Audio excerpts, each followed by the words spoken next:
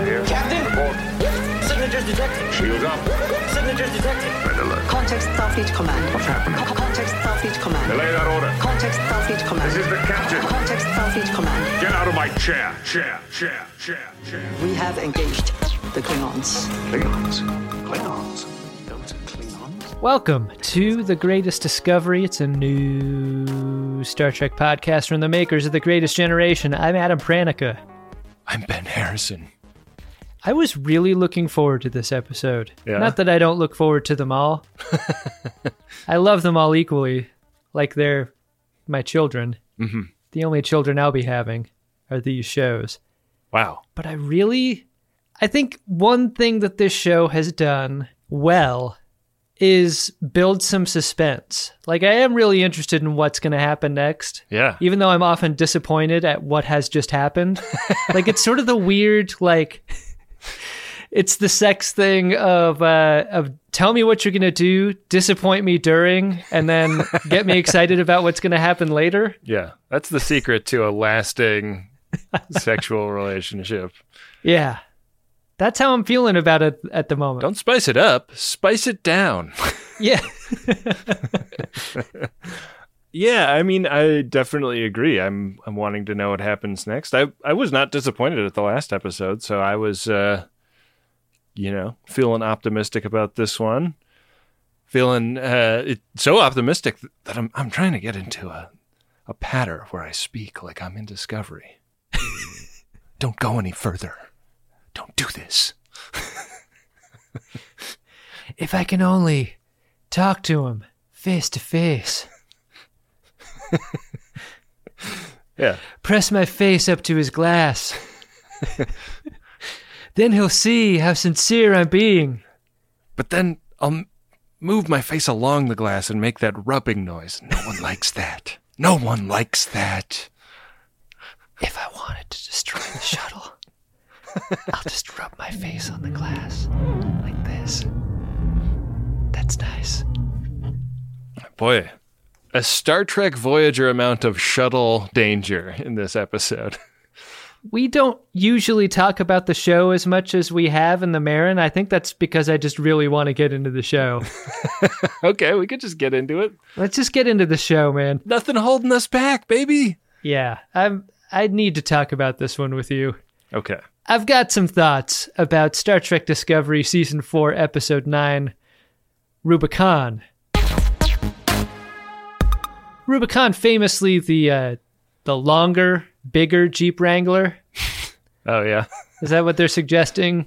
That's the only meaning I know of for that word. I thought that they named this after one of the runabouts from Deep Space Nine. I Yeah. just figured it was a reference to Deep Space Nine and no other things. Had to be. Yeah. This episode starts with a very tense scene of building the bomb. Nobody set them up the bomb. They got to do it themselves.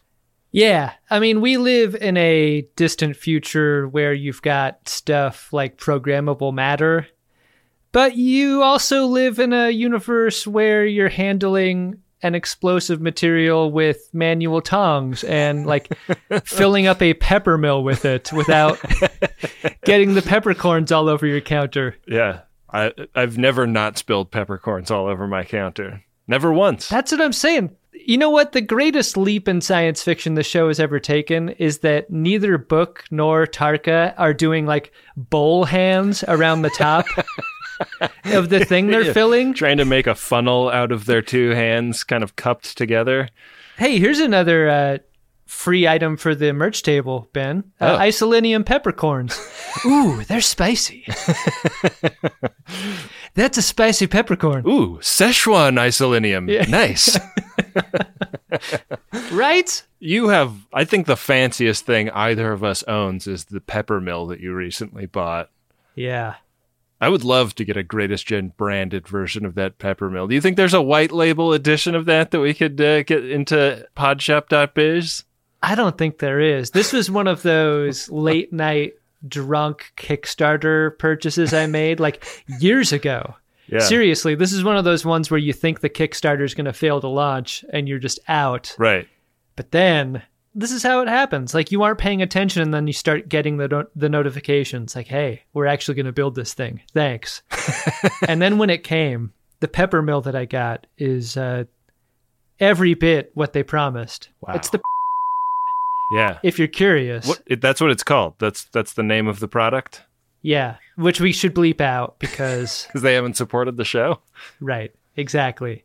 But this thing, the blast pattern on the pepper, on the grind, is amazing. It's the best. It's really, really impressive. And it doubles as a home defense weapon. It's really thick. Yeah, almost as impressive as this prop. I acknowledge that there's some silliness in the use of forceps to install the dish full of peppercorns into the programmable matter remainder of the bomb. But I loved the tension in the scene. I love like Tarka licking his lips while he's doing it. It's a weird A to B because like we're in this scene where everyone's being very careful about filling the isolytic pepper mill. Mm-hmm. But then Book is like, Tarka, what the fuck, man? Work faster. Like, get this thing done. Are we done yet? Yeah. I also like that they chose like the one table that we've seen in the deep future that actually has physical legs and isn't just floating there. Like, right. We're not going to risk one of these hover tables for a job this delicate. We're going classic table this time with a couple of sugar packets under one of the legs. Table original flavor. Yeah. Book has left a hollow voicemail for Michael Burnham, and she calls Saru into her quarters. She's like, can you fucking believe this guy broke up with me over hollow voicemail? Who does that? What the fuck? Avoided the opportunity for comedy here when you don't get the swingers version of the bad repeated hollow voicemail situation where Book's just trying to re-record a better version than the one that came before and can't delete them. Don't ever call me again. Yeah, he is basically saying there will be no middle ground. We're not going to see eye to eye on this, and I've got to go do this. I'm really sorry this has come between us, and goodbye. Yeah. Saru is like, well, we have no choice but to elevate my character back into its previous rightful place as number 2 star of the show. Yeah. Right, MB? That won't happen. She's like, high five. I mean, ooh, let's do low five out of frame. Yuck. So Michael Burnham has a briefing with Admiral, final opponent in a movie about a chess tournament. And he says, you're going to have to go after Book, and this time we're putting a leash on you. Yeah. We're not just letting fly off the handle, fuck the mission, Michael Burnham, do this one solo. Not when she's this close to the case. I'm pretty sure this is when you open up Final Draft, it'll give you a template for this scene where an authority figure like Admiral Clinical Strength Antiperspirant Commercial Model asks a subordinate, if you just aren't too close to this mission, and maybe it shouldn't be you on this. Like, you just change the names in the template. Yeah. And this gives you the scene. Final Draft will do the rest. Right. The one little alt to this is that he's going to attach an officer chaperone to kind of backstop the emotions of this mission if Burnham were to go on it. And Burnham is still very interested in doing so. Right. And the officer in question is Officer Nan, who's now a commander in Starfleet security. She's upgraded her face gadgets. Her eyes are back to the way that she wants them to be. Yeah. She's got some highlights. She's a whole new Nan. It seems like that's how it is on Discovery for the actors. Is like, you start with an Arium or a non-amount of appliances, and then you graduate into taking those things off. Do you think Doug Jones heard that this actress was coming back, and he's like, oh, cool, somebody else that's going to have a ton of loaf in the episode, and then he sees what she's in when she walks out in her costume, and he's like, what the fuck? Come on! Oh! Doug Jones is like, I could use a few more episodes where I'm magically transformed into a human. That was pretty cool. That would be great. I think there's a lot of story meat left on that bone. I really liked my character being able to breathe through his nose. Yeah. The seed vault mission is over, I guess. All of those seeds got planted Yeah. or something. Or she captained the seed ship back to where it needed to go. Yeah, that was like a rotating position, right? Maybe she got swapped out. She's been doing some soldiering. She talks about doing like mop up on the Emerald Chain. There's a pretty fun... I like how this conversation goes because it's like hugs and high fives and a happy reunion again. And poor Michael Burnham asks the question that is the landmine in the conversation, which is like, so how's your family? I know that a big part of your whole deal was going to catch up with them. And like the temperature drops in the room completely. Yeah. Nan does not want to talk about this. Do not love having a conversation with somebody where suddenly they reveal that you've gone into a previously unknown no-go zone. Yeah. I mean, this happens to us all the time where we'll get on the mics and you'll just ask how I'm doing. The real answer is I'm doing shitty. And then just like all the air comes out of the room. Like, what have you done, Ben? Yeah.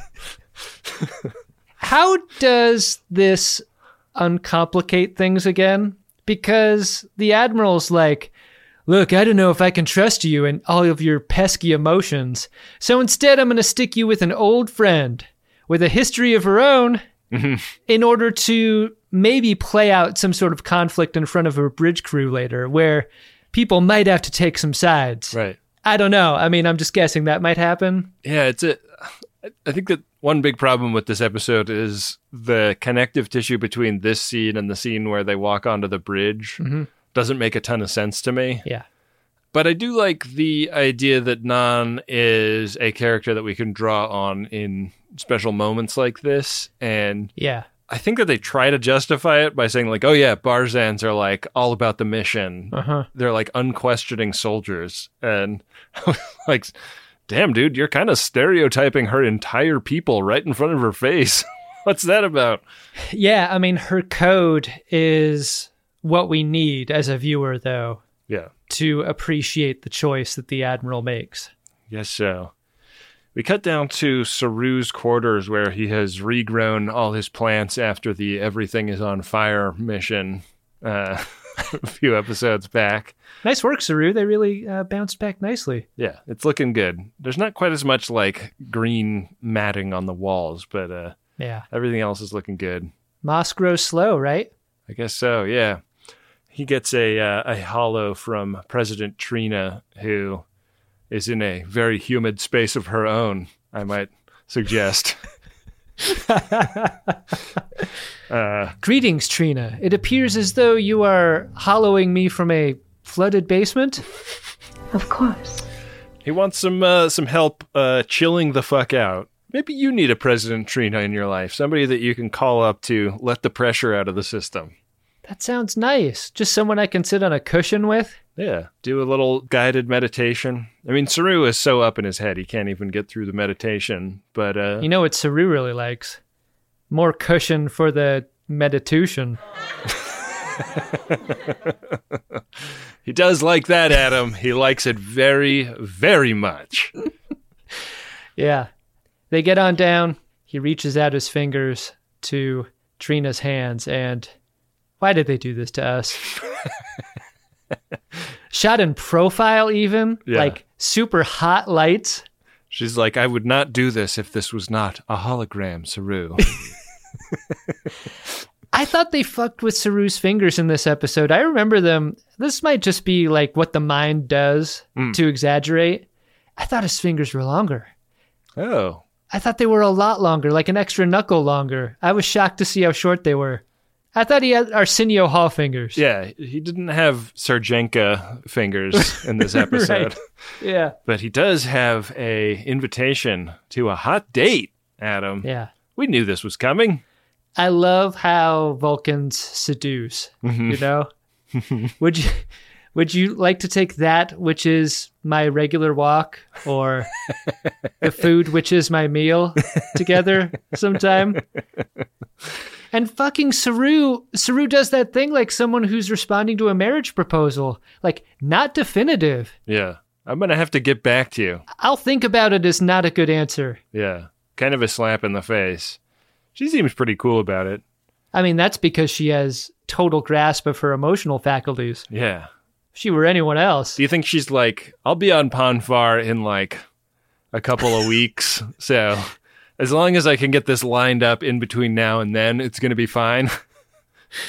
I don't know why I didn't think about that, Ben, but the idea that this is Ponfar time coming and a walk and a meal is instead like a room with a bunch of plastic sheets on it.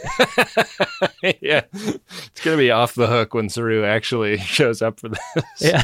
Indeed, it will. This is what we mean by walk and meal. Your people refer to it as tax documents. That's sort of the Federation argument, but we haven't been part of the Federation for a long time. That's right. Back on the bridge, we cut over to talking politics in the workplace. Yeah. And when Saru gets to the bridge, he has to clamp that shit down. Reese is kind of walking around talking about how Book is probably right because the Federation is too feckless and slow to solve the DMA problem expeditiously. I mean, he's kind of a hawk, right? Like he is like He is. Like how eager for the fray does Reese have to be if he's on the Disco, like the ship that does every single thing in the Federation in this timeline, and he's still like not satisfied with how much action he's seeing. He's the Waingro of the bridge crew. He just has to get it on. Yeah. I don't know if I like this kind of conflict on the bridge with the mission that they have ahead. This sort of fighting out in the open. Yeah, you could see Reese just like shooting Book's ship without anybody asking him to. Yeah. Yeah. So Captain Burnham and Nan come on the bridge, and Nan is kind of trying to play it chill, like she's just there for a visit. Everybody's really happy to see her. But this was the other thing that I felt didn't make a lot of sense after that scene that introduced her role in the episode, which is like, wouldn't it be crucial for everyone on the bridge to know what Nan is there for before it's like the moment where she has to make an order that supersedes Michael Burnham's order? Right. Like, shouldn't they all be prepared for, like Michael Burnham jumps out in front of this and is like, yeah, Nan is here to like countermand me if I get too emotionally caught up in this. And everybody's like, got it, makes a ton of sense. We have seen what Michael Burnham does in emotionally vexing situations before. We need to be ready. Reese is like, I thought this was going to happen. Yeah. Yeah, Reese is going around the bridge collecting bet wins from everyone. Everyone is so happy to see Nan. Yeah. Even though they quickly understand what she's there to do, and then things get real serious because it's mission time. And like any coach of a sports team, Burnham reminds everyone what they're there to do, calls up the target on the screen, and tells everyone what the stakes are. The planet that they are going to is an uninhabited rogue planet. I kind of wish this had been Quajon. It kind of looks like what Quajon looked like after the DMA hit it. Yeah, that would have added some emotional heft, wouldn't it? Yeah, like if they were, cloaked and we could only see that the Disco was there from all the bird corpses being moved out of the way as they flew closer and closer. Detmer's like, we can only get this close. Otherwise, the density of the bird corpses becomes too thick. Also, the little kids. It's mostly bird corpses and kids we're dealing with. Let's be honest, Michael Burnham. You're no Captain Sully. If this thing goes down, I'd be really worried. I'm not sure there's enough power to reroute to the deflector dish to push this amount of dead kids and birds out of the way. So they do a cloaked spore jump, which I don't think we've ever seen before. Looked really cool. It's the coolest looking one. Yeah. They pick up Book's ship as soon as they arrive, and then Burnham calls Saru, Nan, and Culber into a private meeting. Yeah. You want to do this on site. You don't want to do this ahead of the trip. Right. You want to do this while you're there. And the plan on the table is she wants to use a cloaked shuttle. Like the cloaking technology is totally exportable now. Yeah. You can use it on anything. Yeah. They should have cloaked the tracking device. There's no more Romulan Empire to have that constraining peace treaty with. The Federation can do whatever it wants, W/R/T cloaks. Was the tracking device a cloaked tracking device, or was it just made of a thing that melts into what you're tracking? That's a good question. I don't know. Because if you can make cloaks that small, yeah, imagine what you could cloak. It seems like you would be able to feel it, though, if it was just cloaked. I'd cloak my wallet all the time. Except I'd lose my wallet. You'd lose your wallet. No, that'd be a terrible idea. Yeah. You'd want to like put one of those like tile gadgets in the wallet if you cloaked it. Were you expecting Zora to chime in here? Or Zora to attempt to stop them? Or are we just not that interested in the Zora self-aware protection storyline anymore, except when it's convenient? Well, Specialist Zora has a lot to do in this episode, but it's mostly background math computations. So yeah, maybe Zora's just busy. Yeah, too busy to care. They're going to send a shuttle to infiltrate Book's ship, and they're going to have Culber on the mission. You know, one thing that hit me in this episode is I wish Book's ship had a name. Does it not have a name? I don't think it does. And when you watch Star Trek Discovery and take notes on it, a ship not having a name is a great inconvenience. And it's annoying in the scenes, right? Like, yeah, name the ship. Yeah. If anybody from the Star Trek writers' room still listens to this show, throw a name on that pup, assuming it doesn't get destroyed before you have an opportunity to. If we haven't alienated all of our friends at Star Trek Discovery, please give it a name. Just for our sake. Yeah. Call it the, I don't know, the Shimoda. Incredible. Oh, yeah, that's perfect. That would be great. This plan feels like it's straight out of a submarine movie. You drive your little mini sub up to the big sub, and you sneak in through a torpedo tube. Yeah, you get that hammer, and you bang it on the hull to let them know to open up the door. Exactly. And Nana's like, this sounds like a really cool submarine movie idea. However, I do not love the idea of Michael Burnham once again leading a mission like this. Yeah. And Burnham's like, I'm one step ahead of you, Nan. Like, it's going to be Saru. Saru and his gross-ass fingers are going to be all up in this mission. And get this. We don't even have to bring a hammer because he can just use his hoof against the hull when it comes time to make that banging noise. And guess what? In case there's an argument among crew members about which side of the bomb or not bomb that we should be on, we're sending along a therapist on this away team. There's going to be a Culber on this mission to diffuse, to de-escalate when everybody is yelling at each other, which is inevitable because everybody's so mad about this situation. Culber prescribes, Culber provides, as the saying goes. So the little cloaked shuttle takes off, and inside the shuttle, I didn't know these shuttles had like a captain's chair option. Yeah. I like that Saru had like fully gone captain of the shuttle mode, which should put him in a position to shut down bickering between Reese and Bryce, who are two of the characters that disagree on the politics of the situation. But Saru is not really able to cool this down, and I was worried that Culber may have expended all of his de-escalation ordnance a little early. Thought so too. Because he has to stop Reese and Bryce from tearing each other's heads off before they even get to Book's ship. Seems like Reese doesn't really believe in this mission. Maybe shouldn't be on the tip of the spear. Right. I mean, because this is 2 scenes in a row now where we're like, whoa, Reese, chill maybe.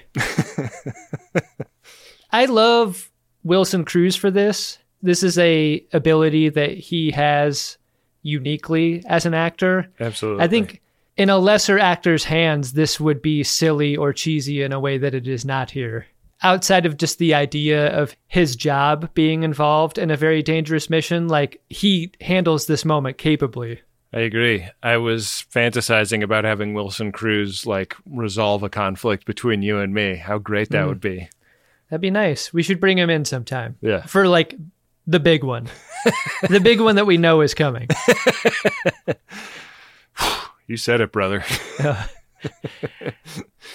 Saru will turn this cloaked car around if they don't stop bickering. And they do. Yeah. But you're right. It does not feel resolved at all. They pull up to Book's ship, and we mostly watch this on kind of wireframe representations of what's going on under cloak from the bridge of the Discovery. All we got is the previs, guys. That's all we got. Just use it. Use the previs. We only had 4 weeks off to get this stuff ready. I say we throw it in the episode, call it a screen visualization. It's what the sensors get or something. Right. Yeah. So they show the tube extending and connecting to the ship, and they're like, this is great. They don't even know we're here. But then they hear critters or something covering the shuttle. It's got bugs all over it. This is a great audio effect. I love this sound. I love how creepy it was. Good stuff. Yeah. Like anytime you've got something on the surface of a ship, you want to get the camera low and have a character stand up while looking up at the ceiling. And they get that shot, so it really sells it. Yeah. And what this is a aftermarket modification that Tarka installed on Book's ship that is a theft prevention device. And Book is like, what the fuck, mate? You probably voided my warranty.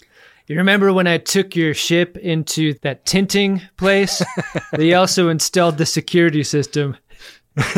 What's crazy about it is that it's completely autonomous. Yeah. There's nothing I can do to turn it off. Yeah. Which is like every security system on any car that's ever been installed. No one turns it off. Right. Once it starts beeping. And the beeping is the worst part. Like inside the shuttle, they're like, I am very terrified about whatever's making that sound, but it's the alarm. It's so annoying. God. And it's like, it's so sensitive too. Like all that happened was somebody drove a motorcycle by and we just have to listen to this now. Yeah. Tarka is kind of delighted with his own ingenuity, but Book is horrified by this. Like he can't let his Discovery pals get killed. Yeah, he has been pretty single-minded about destroying the DMA up to this point, but he's not so single-minded that he's going to let the team on the shuttle buy the farm for just doing their jobs. So he tries to do an EMP at Tarka's suggestion that would loosen the critters that are grabbing onto the shuttle. The shuttle is going to try and back away in coordination with this. It's touch and go. We see the shuttle start to like rip apart from the inside. And then we see from the outside, like the back half of the shuttle just like fully falls off.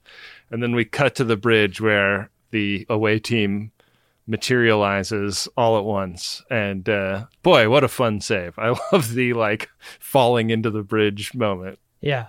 Saru doesn't fall down though. He arrives standing up and is able to brace himself against a panel. Yeah, he grabs Detmer's control panel and she's like, ew, get your fingers off of that.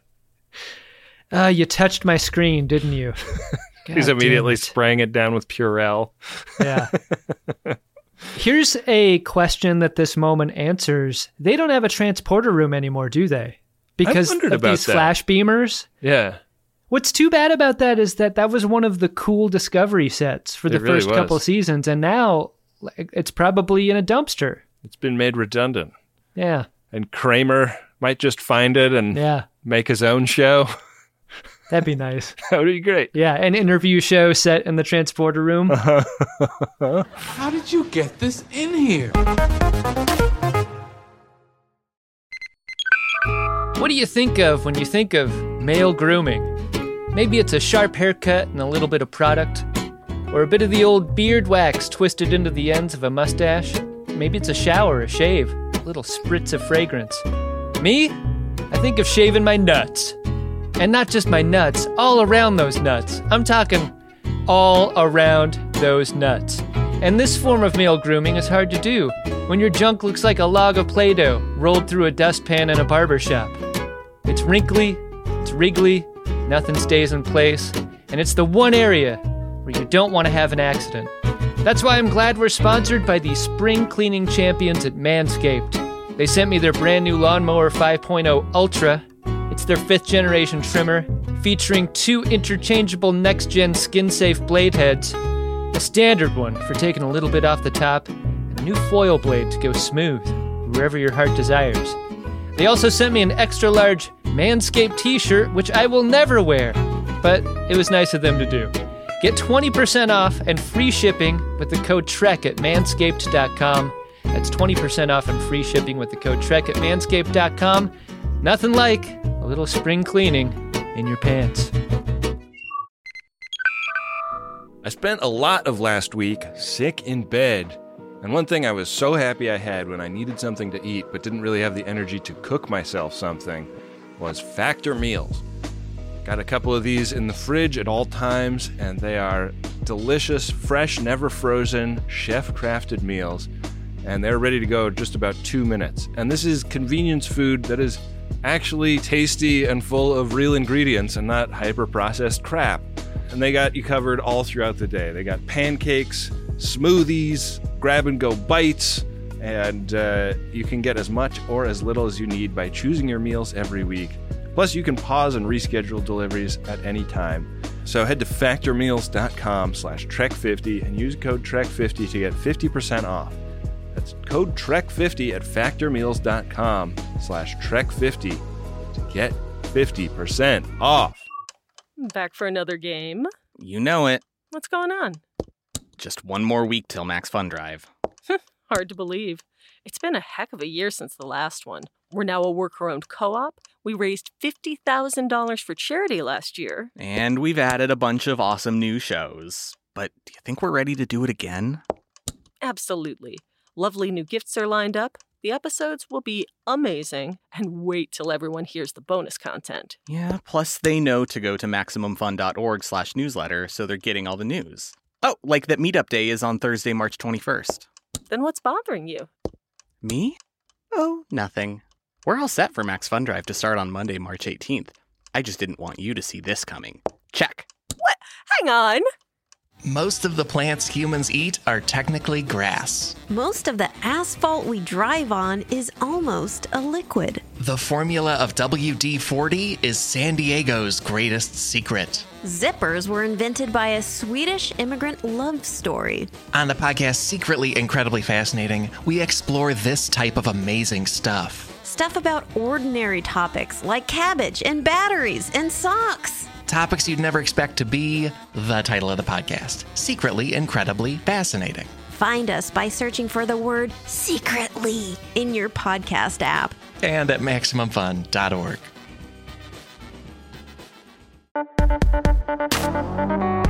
The mission is a big fat failure. They had one shot and they blew it. You know what was a success, though?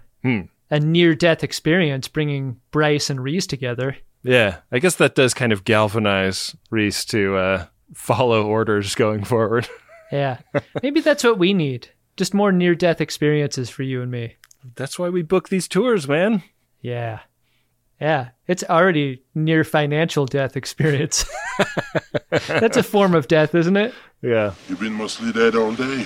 You know, I told our booker on the phone the other day, like, I know you've had to book this tour 3 times now. Mm-hmm. I really hope that we don't have to cancel this one also. Yeah. And he's like, hey, man, it's just the world we live in. And I was like, fuck, that is so healthy.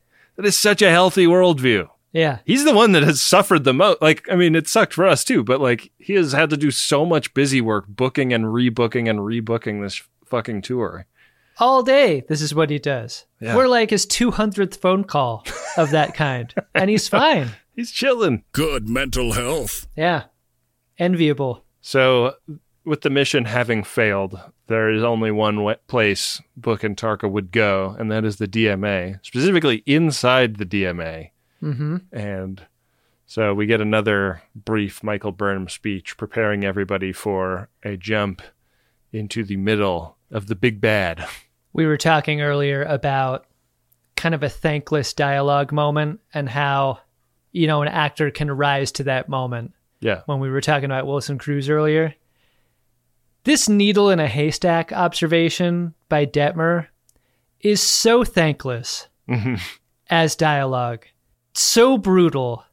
Emily Coots does great with it, but what I don't understand is that this is a show that gives Haz Mazzaro of Haz Mazzaro's Karma Barge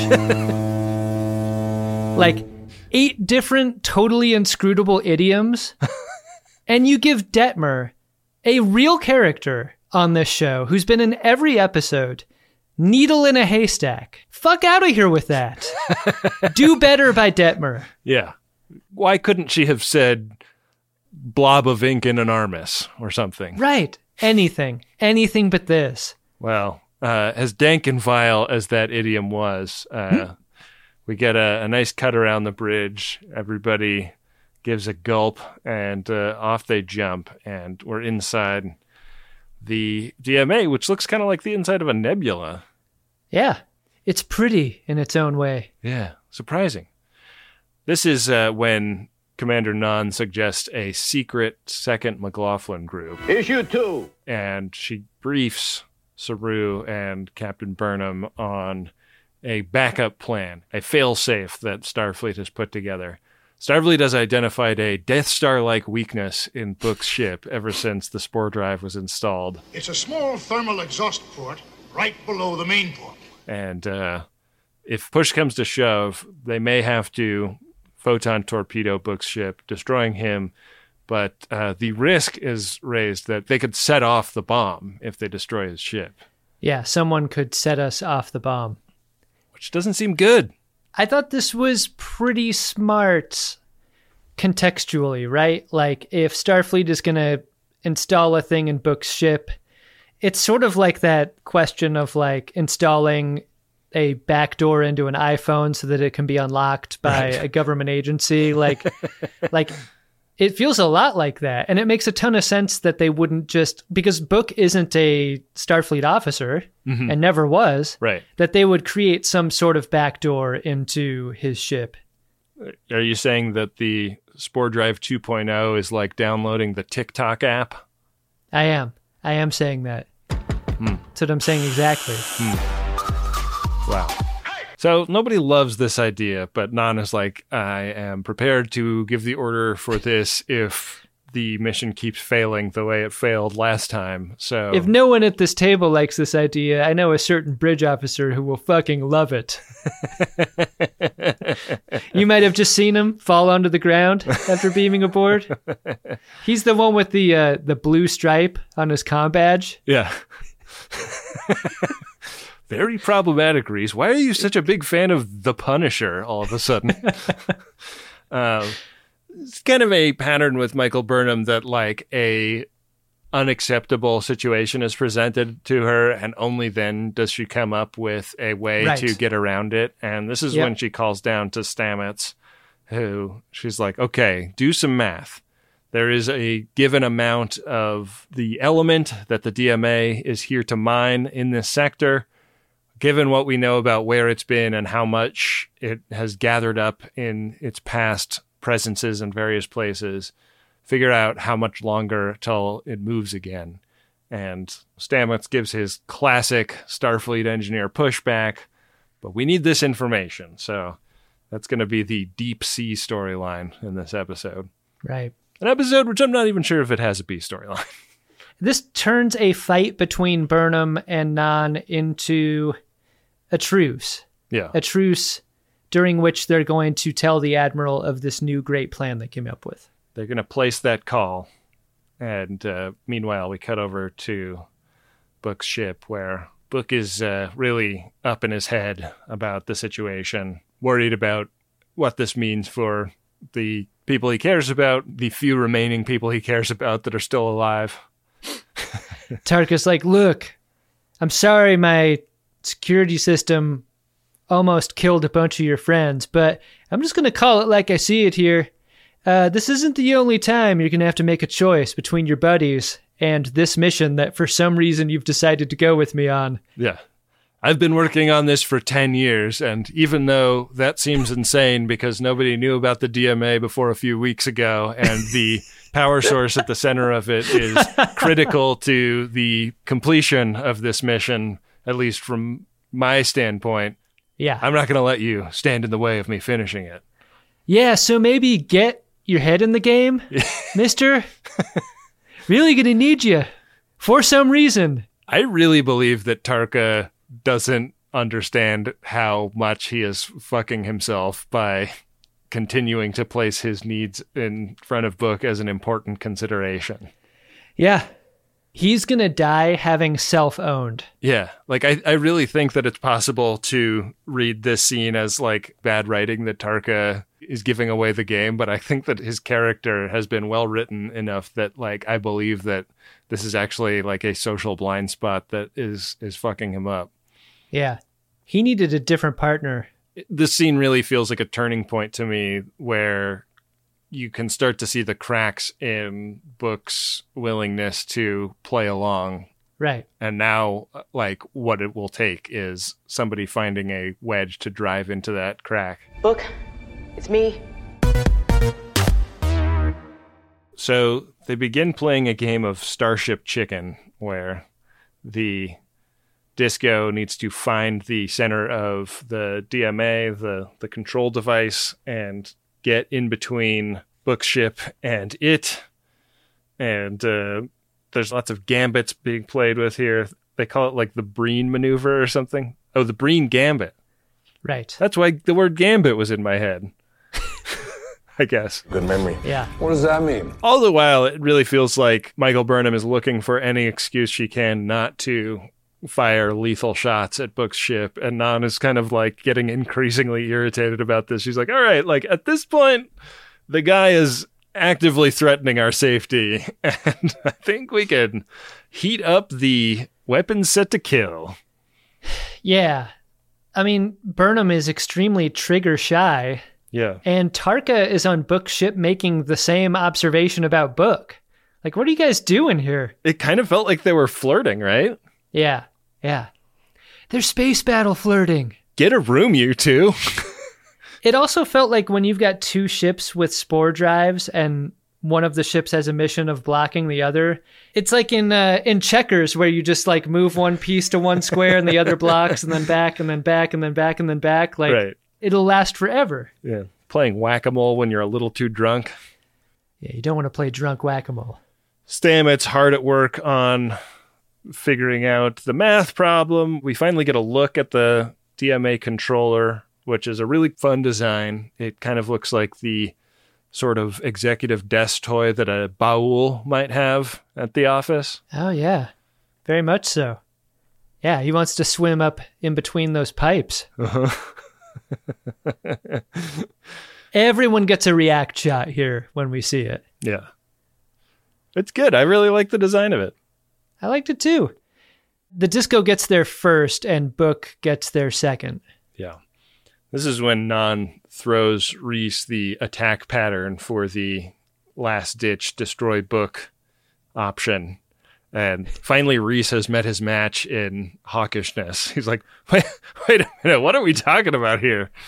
Really? We're going to kill Book?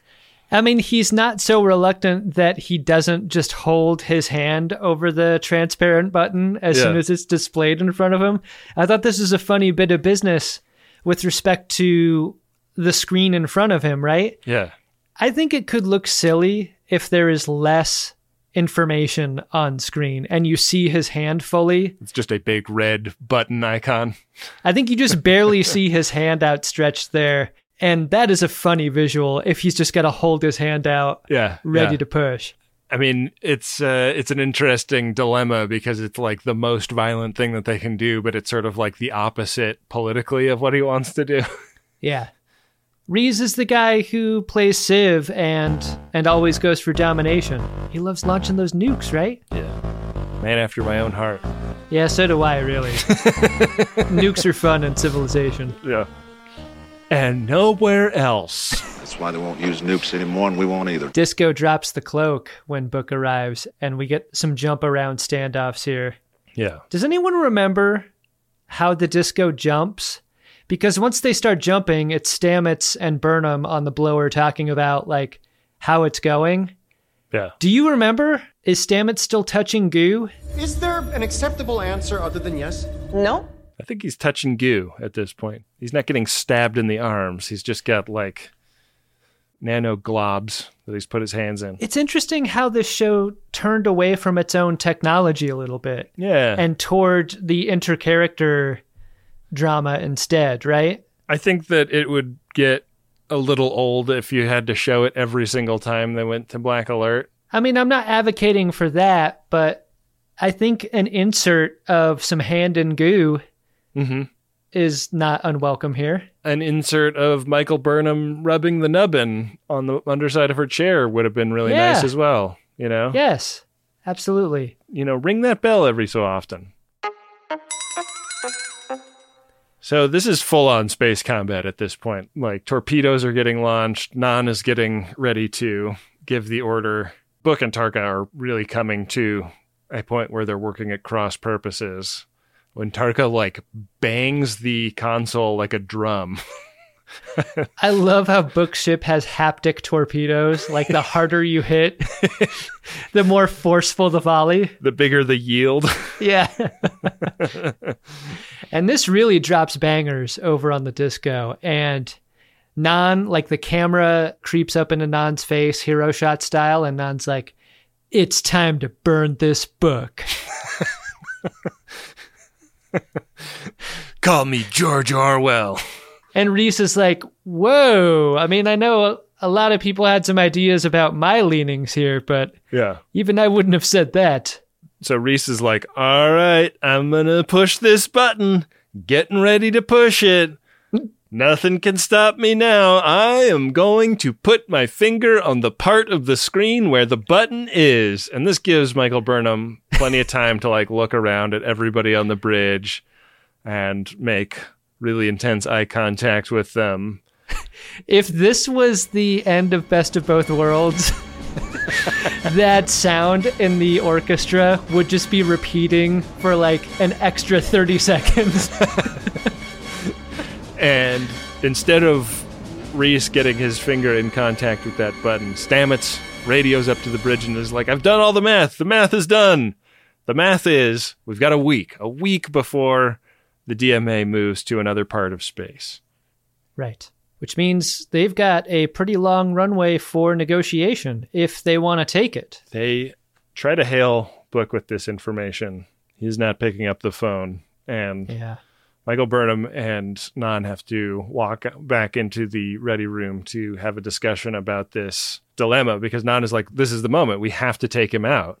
And Michael Burnham is arguing for there may be room for compromise that can actually like lead to a better outcome here, and seeing this in the black and white way that your people are given to according to Admiral Dad, who voices sort of retrograde racial opinions at Thanksgiving dinner. This is another version of the two characters in a room talking about their similar experiences as a way to understand each other during a time of crisis. Yeah. Like, heavy is the head that has to make a tough call is what they can both agree about. And this is like an Star Trek sensibility. Totally. This is the Spock box thing. This is needs of the many. How many lives can we save when we do the thing, and which thing leads to the most lives saved? And Michael Burnham's like, well, this ship doesn't have a warp core like in Wrath of Khan, but it does have a shuttle I can get into. Yeah. By myself. Yeah. Suggesting that I could sacrifice myself so that, you know, if need be, you could still blow up Book's ship and the weapon and beat it, just leaving me and Book and Tarka as the only casualties here. And that seems like a fair trade. So Michael Burnham flies up like window to window in a shuttle so that she can have an eye-to-eye conversation with Book. And she gives him the pitch. Here's the deal. Let's give it a week. We'll do our best to make first contact. And if it doesn't work, or if for some reason first contact, you know, leads to a negative outcome, which it never has in the past, so I don't see how that could be possible. You have made an enemy today. You guys can do the bomb. You can blow up the DMA the way you want to. And Book is like seeing the reason here, but you can see Tarka over his shoulder not accepting this, because if first contact works, Tarka loses his power source for quote unquote going home. So this is not a good deal for Tarka. Your eye finds Tarka in this scene as the third wheel. Yeah. And he doesn't ham it up back there the way that, God, the way that I expected. Yeah. Because this is both extremely uncomfortable as a third wheel watching a relationship conversation and also a third wheel watching two people determine whether or not your big plan is going to succeed. Yeah. He is quick to do the math on this and quick to see that it is no good for him, but it's too late. Book has already made the deal, and Book doesn't really think that Tarka gets to have any input after he installed weird safety devices on his ship without asking that nearly killed members of the Discovery crew.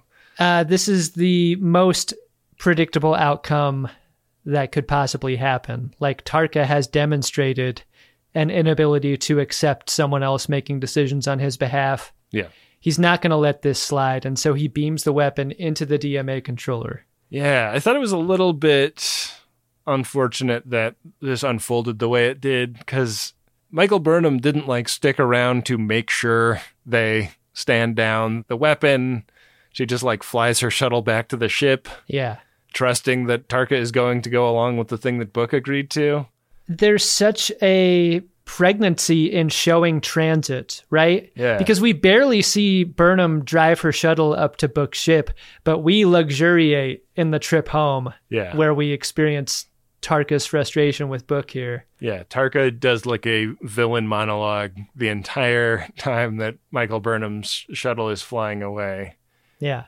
And then fires up his transporter, and this is a catastrophic fuck up. Michael Burnham beams back onto the bridge as the situation goes left. The Disco has barely enough time to jump out of there. This seems like a huge scandal. The Discovery was sent to specifically stop this exact thing from happening.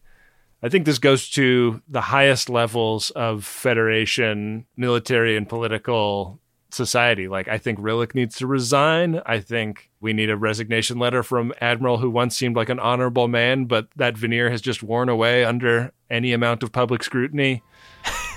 I understand this is awkward. Yeah. The DMA has been exploded. The thing everybody voted against has happened. And Tarka is the only person that seems happy. Not even Reese seems happy about this. It's one of those retreat standoffs before Disco finally has to bail. This is actually great bad guy stuff here because Tarka sets a 3-second timer on the bomb. Don't have to wait too long for this thing to go off. So Disco bugs out and then Book's ship and then boom. Yeah. And you get the sense that this thing is going to work until it definitely looks like it didn't.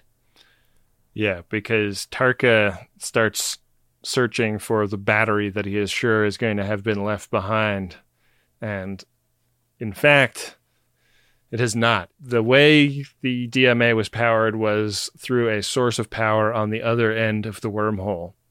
He was engaged in wishful thinking. He thought he could just get this thing, and he couldn't. Two things about this moment. One, it was definitely inspired by that scene in Independence Day where they nuke the saucer, and then when the smoke clears, it remains. Mm-hmm. Definitely inspired by that. And also, I wish we had talked about this when we were first introduced to the idea of what the DMA does and that it's a boromite harvester or whatever. Right. Any civilization with technology advanced enough to make one of these has enough technology to make another, right? Because one boromite harvester is none and two boromite harvesters are one, right? Yeah. They're that smart. It's what we call redundancy. How could they possibly think that there would only be one of these, and by destroying one, they would have a successful plan? Well, I think that they thought that the explosion would go back through the wormhole and kill whatever was on the other side of it. But it seems like whoever built this anticipated that as a potential problem. Right. So it seems as though Tarka did not get what he wanted, and everybody's going to be so mad at him. Yeah. I kind of thought that Nan would be mad at Michael Burnham. I thought so too. I thought more people would be mad in general. Yeah. And that the tone at the end of the episode would just be mad and disappointed. Yeah. But it's not. It's not either of those things. Hardly. Michael Burnham is chilling in her quarters and Nan comes in and is like, hey, I would love to, think about reapplying for a job here if anything ever comes open. I can't believe this. I want the political fallout. I want the scandal. I want, like, Rillick standing in that super tall, skinny room getting yelled at by aliens from across the galaxy. Is the subtext we're not getting from this scene is that Nan knows that Burnham's the only person who could possibly hire her after what's just happened? Luke, my resume's shit out on the open market. I figure you're going to be the only one who I could even ask to hire me, so just keep me in mind. If I get tired of not having a family back on Barzan. Yeah. That's one thing that gets talked over here is that Nan's presence in this timeline it's still a secret, like, where she came from, so she can't just, like, walk up and introduce herself and be like, I'm your great-great-great-great-great-great-great-grandmother. Right. That would fuck things up for everyone. Yeah. She's in all the way or not at all with her relationships, her missions, everything. I was a little confused by her story. Like, did she even have an interaction with them, or did she just sit on a park bench watching her descendants on swing sets and just decide not to engage with them? Yeah, and then somebody went over to the sign at the gate of the park that said adults not attending children are not allowed inside the play area, and just tapped it with the back of their finger. They're not allowed. But ironically, you're allowed. Yeah, Yor is the time traveler that is allowed to hang out in your parks. The suggestion here is maybe this isn't forever, like a lot of characters we like in Star Trek Discovery. It's a hug goodbye, or maybe hug see you later. Yeah. Speaking of hugs, over in Sickbay, Saru hits up Culber and was like, hey, really appreciated what you said back there in the shuttle. It seems like you really have a good grasp of how to act and think in times of great stress. You know, I'm in one of those right now. Yeah. And I'm hoping I can get some advice. I've been invited on an intercultural date, which obviously can't work. Two people from, different backgrounds, they never get together successfully. So I have to say no. I just have to say no in a way that lets her down easy. Yeah. Culber is like, you're being an idiot. Look at you, man. You think you have a lot of options? You live in a swamp. You have fingers that look like that. Yeah. Obviously, Trina likes you. You know what, man? Get it, player. Oh, I would. Like, medically, I do have some advice for you. Maybe skip whatever base it is where there's fingers involved. Is that like second base? Skip that base. I don't know what the kids call them these days. Don't even think about it in bases. Just avoid using your hands, I'd say. Just do Ganglia stuff for now. What sucks is Trina really prefers that, which is digital stimulation. Yeah. So maybe this is destined to fail. Hi. Big fan. I have really been enjoying the 4th season of Discovery, but in season 4, episode 9, Rubicon, Saru literally asks his gay friend for relationship advice, and I thought that this show had kind of done a lot to do away with bad stereotypes. Do you have any feelings about this as like a trope that is being used in the show? Boy, I mean, if you were made uncomfortable by this part, Ben, just wait until the future episode where they go shopping at the clothes replicator together. I mean, look at you. Look at the way you're dressed. Saru needs everything in extra, extra, extra, extra tall. Yeah. I mean, it sounds like Saru's going to go for it. Yeah. Culber can be very convincing. He's a persuasive man. Culber not as stressed out this episode as he was last episode. I think he's finally got a clean condo now, and that makes all the difference, right? Yeah. Now that the dot has scrubbed all the cum off the walls. Yeah. Chiseled it out of all of the areas. Yeah. It's like one of those extreme detailing videos, like... Yeah. Now, you can actually buy these dentist drills, and they are just perfect for digging cum out of tile. Saru is taking notes about that when he gets called up to the bridge, and they have a transmission from another Starfleet vessel that's been monitoring the space that the DMA was in before Tarka's bomb destroyed it. There's just another DMA. It's exactly what you predicted, Adam. Yeah. Somebody that has the resources to buy a shovel has the resources to buy a second shovel. So weird, right? Weird. A lot of eggs on faces at the end of this episode. Yeah. Look at my face, Ben. Egg free. Yeah. You know about redundancy. I do. Yeah. But do you like this episode? The two major logical flaws in this episode are the redundancy of the Boronite harvester, and that having Nan around is fun as a chaperone, but is completely contrary to the stated mission that the Admiral had in keeping people's emotions out of things. Yeah. Because the only reason Burnham got 3 or 4 or 5 second chances is because Nan gave them to her. Right. Nan fucked up. Yeah. Michael Burnham did what everybody predicted she would do. Yeah. And Nan was there to stand in the way of that. It's one of those episodes that's beautiful and fun. And again, I'm looking forward to how they're going to get out of this pickle in the next episode. But those two major holes mean that unless you're able to ignore them, I mean, this is a hard episode to love. Yeah. You hate an episode with a her. Or. Especially two hers. Or. You know, one her is no hers. 2 hers is 1 her. We've been saying it for years. Yeah. So, yeah, I mean, tough one for me to love. I mean, some strong and fun parts of it, obviously. Mm-hmm. But like when the essential logic of an episode falls apart, it makes it really hard for me to like an episode in totality. What about you? Yeah, I kind of feel the same way. Like, I think that those hers are both things that sort of push Michael Burnham's weaknesses as a captain into the foreground. And like, I think that this is a thing that could be handled in a more interesting way. Like, I was thinking about in Mission Impossible Fallout, how so much of the discussion of like what makes Ethan Hunt so good at his job is that he doesn't care more about the lives of millions than the lives of a member of his team. And in the logic of Mission Impossible, those are two things that are not mutually exclusive, because Ethan Hunt always finds a way to succeed in the impossible mission.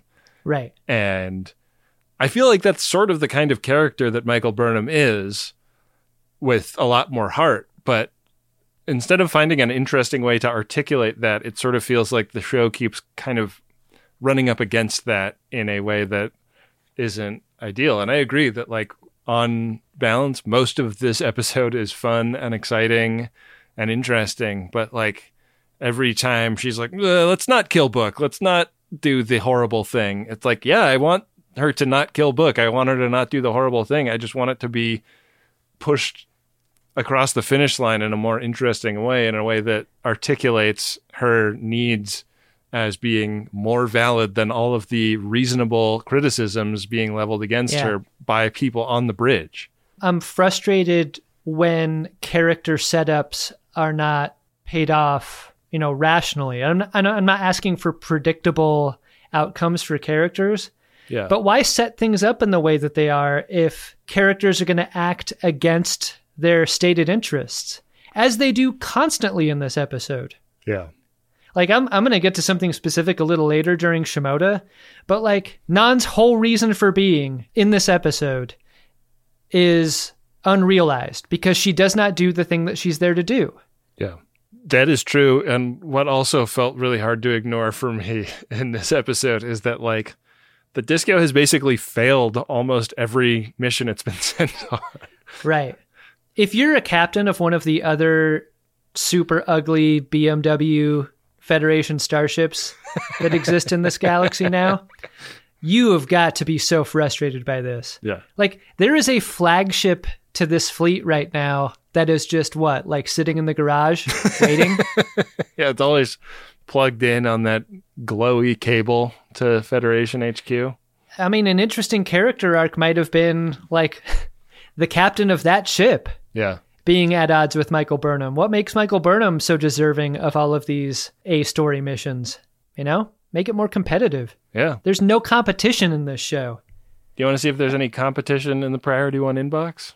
Yeah, I could just go on forever, Ben. You're right. Let's do P1s. Priority 1 message from Starfleet coming in on secured channel. Ben, our first Priority 1 message is from Mariana, and it is to Fanny. The message goes like this. I figured I would not be able to control when this comes out, but know that I'm buying this on your birthday. Happy birthday, Fanny. Thank you for being a great friend and always being willing to talk Star Trek with me. May 2022 be an awesome year for you, and perhaps at some point we can catch a live show together. Oh.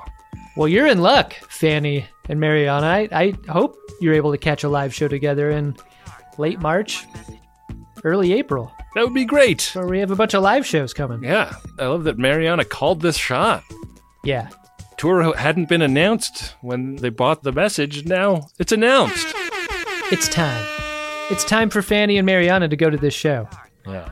Yeah. Happy birthday, Fanny. Sorry we missed your birthday by a couple of weeks. We have another Priority 1 message here from Ramon LP4, and it's to Ben and Adam. It goes like this. Happy New Year, guys. 2022 resolution. Send pod scarves. Done! By the way, I heard that your selection process for a new producer not only involved pain sticks, but also auditions, and that while Wendy's Sulu and Crystalline Entity reads were impressive, it was her Kevin reading that really killed. If true, can you please release the Uxbridge tapes? Thanks. Ramon LP4. Wow, so many times P1s pimp us into character work. Now it's Wendy. Yeah, now Wendy has to do a character. Let's see what she does. This is the shame I tried so hard to keep you from learning. I have a doubt. All right. That was a very shitty Kevin, Wendy. That was the worst Kevin I've ever heard. That's why we do Kevin, and our producer does not. Yeah. We do Kevin. Wendy does credits. Wow. Thank you, Ramon and Mariana, for those P1s. If you'd like to get a P1 on the show, head to MaximumFun.org/Jumbotron and set it up. Hey, Ben. What's that, Adam? Did you discover yourself an Edward Larkin? Edward Larkin! I think I'm going to give it to Reese for talking politics at work twice. He did it again after the first time. He did not see the downsides after the first time. I mean, if we're talking about characters with cracks developing in their relationships, it's not just Tarka and Book. It's also Reese and Bryce. And I felt more could have been done with the brutal irony of Reese being asked to be the person to kill Book when he agrees with what Book is doing. I kind of felt like that could have been pushed into the B or even A story. It was a thread, but it didn't really feel like a fully realized story. And if we knew more about Reese and more about why he is so fired up about this, I feel like they could have actually done something kind of interesting with that. And all we can do is wonder about it as written. So yeah. Maybe they'll find a way to tease that out in a future episode. I'd be really curious to see about that. Yeah. How about you? My Edward Larkin is a little bit meta. A little bit metamate, if you will. It's Tarka for not being Shimoda enough. I really could have used mad scientist vibes from him a little more, in a way that were suggested for him up until now. Yeah. A little more desperation. In a weird way, a little more Joker. Ooh, yeah. I could have used from him. Because I want to take him seriously as a threat, but it feels like for a lot of this season, the emotional and conflict margins have been avoided. And we're like in this very safe place in the middle with all of our conflicts and our expectations. And I really think the Tarka character was, I mean, there's still opportunity for this. There's still some episodes left, but I'd like to be surprised more by him as a chaos agent because I think that's what he's there to do. And he's just not chaotic enough for me. So, I mean, I think for that reason, maybe this is more of an inspirational Edward Larkin. Like, be more of a chaos agent, Tarka. Like, really be the threat that I think you're capable of. Yeah. Contreland in season 2 was such an arch villain, such a mustache twirling, I'm going to do an evil thing villain. Do you think that kind of forced this play onto Tarka? Like, we don't want to go 10 out of 10 with this character anymore? Well, I just think that, like, the fact that he has motives that, like, he is prepared to let a lot of people die to achieve his goals, but people dying is not the goal the way it was with Contreland. And so I feel like he is a very different kind of heavy. But I agree that, like, if he was more erratic and more unpredictable, you know, we saw him beaming the bomb into the controller a mile away in this episode. And if it had seemed like he had backed off and then done it anyways or something like that, it would have been more exciting, I think. I mean, or if it came from nowhere. I mean, and this doesn't count as nowhere because this would have been telegraphed too, but if Reese hit the button before being told. Yeah. Like, truly make it chaotic. Chief of the Watch, hit the button. Yeah. I mean, one of those episodes, Ben, I think you can agree that really was good fodder for conversation. Yeah, I agree. A lot to chop up here. I hope the next episode is as well. We don't know the title yet or a description, but maybe Wendy will, and we'll have to have her tell us all about it in the credits. I think we're all thankful she's doing the credits in her own voice and not Kevin Uxbridge. I thought her Uxbridge was good. Nope. Very bad. Jeez. This is like you ever go back and listen to the Survivors episode of Greatest Gen? Like, our initial Kevin Uxbridge was bad. It got better. That's true. I don't think it got better. It just got more distinctive.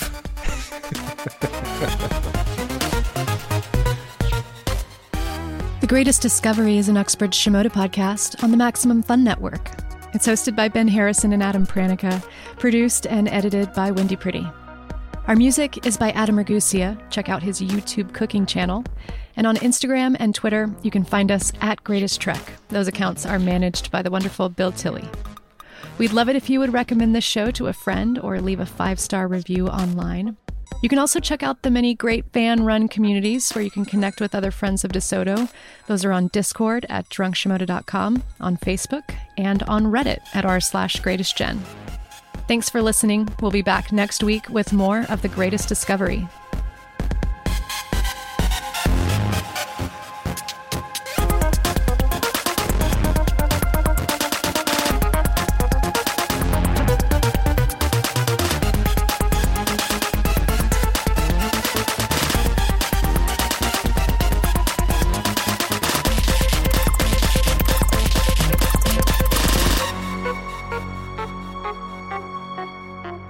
If you yell Kevin 3 times, Kevin appears.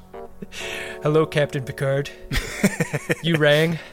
MaximumFun.org. Comedy and culture. Artist owned. Audience supported.